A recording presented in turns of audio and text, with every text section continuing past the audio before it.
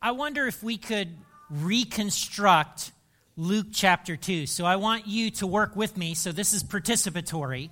So you've seen part of it in video clip. You've heard part of it just read to you. So some of you have been in church a long, long time, and so you almost have Luke 2 memorized. So at the beginning of Luke 2, something happens in the Roman Empire. What happens?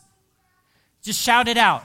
A census. A census. So Caesar decides that he wants to count all the people. And so the people had to do something.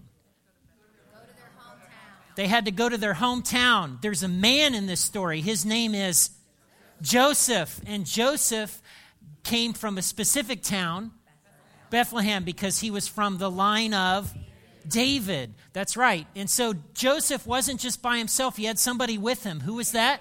Mary. Only Mary had something with her. But she was pregnant. She was about to have a baby. And so they go to Bethlehem. And while they were there, what happened? She gave birth to a baby boy. And she wrapped him in cloths. And where did she put him? At the Hyatt Regency? In a manger, which is probably a cave, in the back, okay? That night, there were some people hanging around in the hills. Who were they? Shepherds. What were they doing? Watching their flock by night. That's exactly right. And so suddenly, what happened to them? An angel showed up. And the angel had news. What kind of news? Good news of great joy for all people. The Savior, the King, had been born that night in Bethlehem. And so all of a sudden, a group of angels appear. And what do? They're singing and praising God. They're making a lot of noise.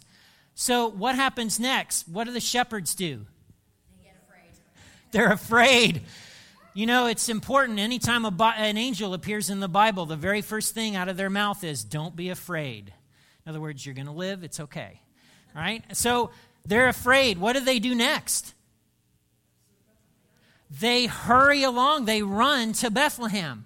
And they end up at Bethlehem and they see baby Jesus. Okay? So good job. Good job, gang. You can reconstruct this story. So I want you, imagine for a moment with me that it's 3 o'clock in the morning. It's 3 o'clock in the morning and every prediction about the big blizzard has come true.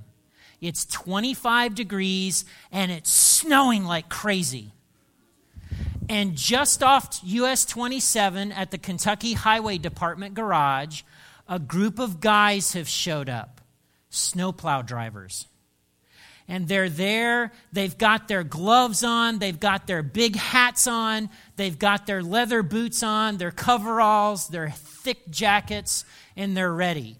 And these guys are standing around in a circle at the big entrance to the Salt Dome, sipping coffee out of styrofoam cups, when all of a sudden, whoosh, an angel appears, right? A bright light. Imagine. And if you'll go through the next couple of slides, you'll see what these guys look like. The angels don't show up on TV. They don't appear on the White House lawn. They don't show up outside Governor Bevin's mansion. Nope, they show up outside of a highway department garage just outside of Nicholasville, Kentucky, in the middle of nowheres. Well, we're close to Lexington. Okay? These guys, these snowplow drivers, are on the outskirts. They're on the margins. We don't tend to think about guys like this unless there's a blizzard. We don't. And so it's these types of people that God wants to know about his good news first. Shepherds, if we'll go to the next couple of slides, shepherds were just doing their job that night in Bethlehem. They were tending sheep. It's really exciting work, let me tell you. No. So shepherds don't have glamorous jobs. They're not sophisticated. Shepherds are blue-collar workers of the first century. They're just like snowplow drivers. And you don't think about them until you need them. It's interesting to me that the angels show up not outside Herod's palace in Jerusalem, not outside the temple so that the high priest and all the priests can see, not even outside of Rome so that Caesar can see. Where do the angels show up? The angels show up outside of Bethlehem to shepherds who are just doing what they do every single night, tending sheep. God made a statement about who would receive the good news first. It went out to guys who were tending sheep, blue-collar guys who were not well-connected, not well-positioned. They weren't part of the elite. But this good news was for everyone. The king had come. The Savior had been born. And his name is Jesus. So in Luke chapter 2, verse 17, something happens. This is what it says. After seeing him, the shepherds told everyone what had happened and what the angel had said to them about this child. And people were astonished.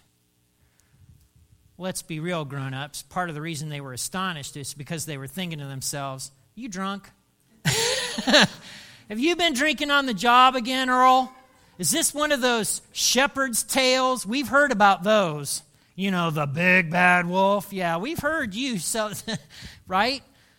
But they were astonished, either incredulously or if they thought the shepherds were giving them the right stick, the right story, they were astonished. Did you know that we have good news to share? We've been talking about it in the grown-up room for the last several weeks.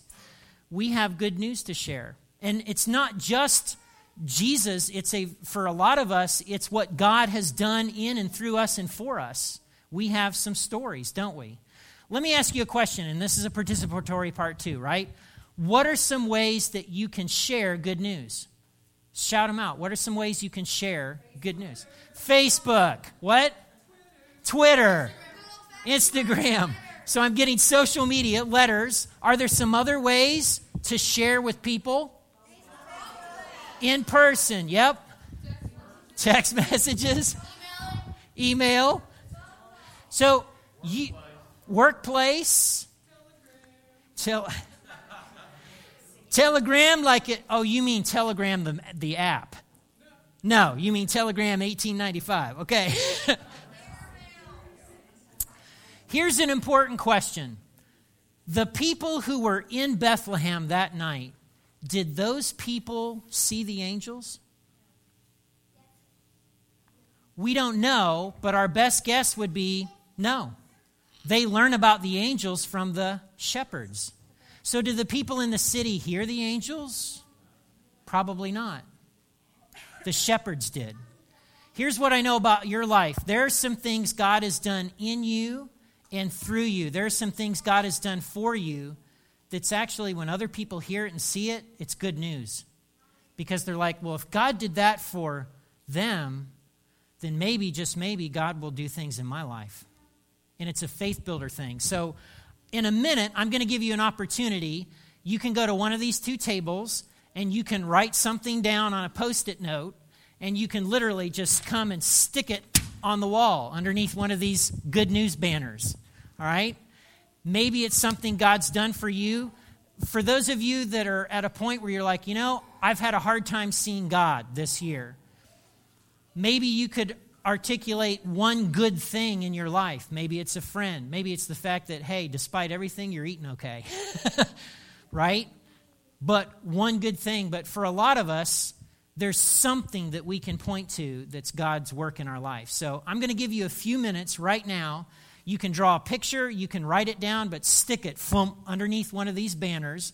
I'm going to give you about 3 or 5 minutes to do this, and then we'll start a video while you're finishing up, and then we're going to sing a little bit more. So you got this? So on your mark, get set. When you're ready, write something down and stick it on one of our gospel walls. Gospel walls.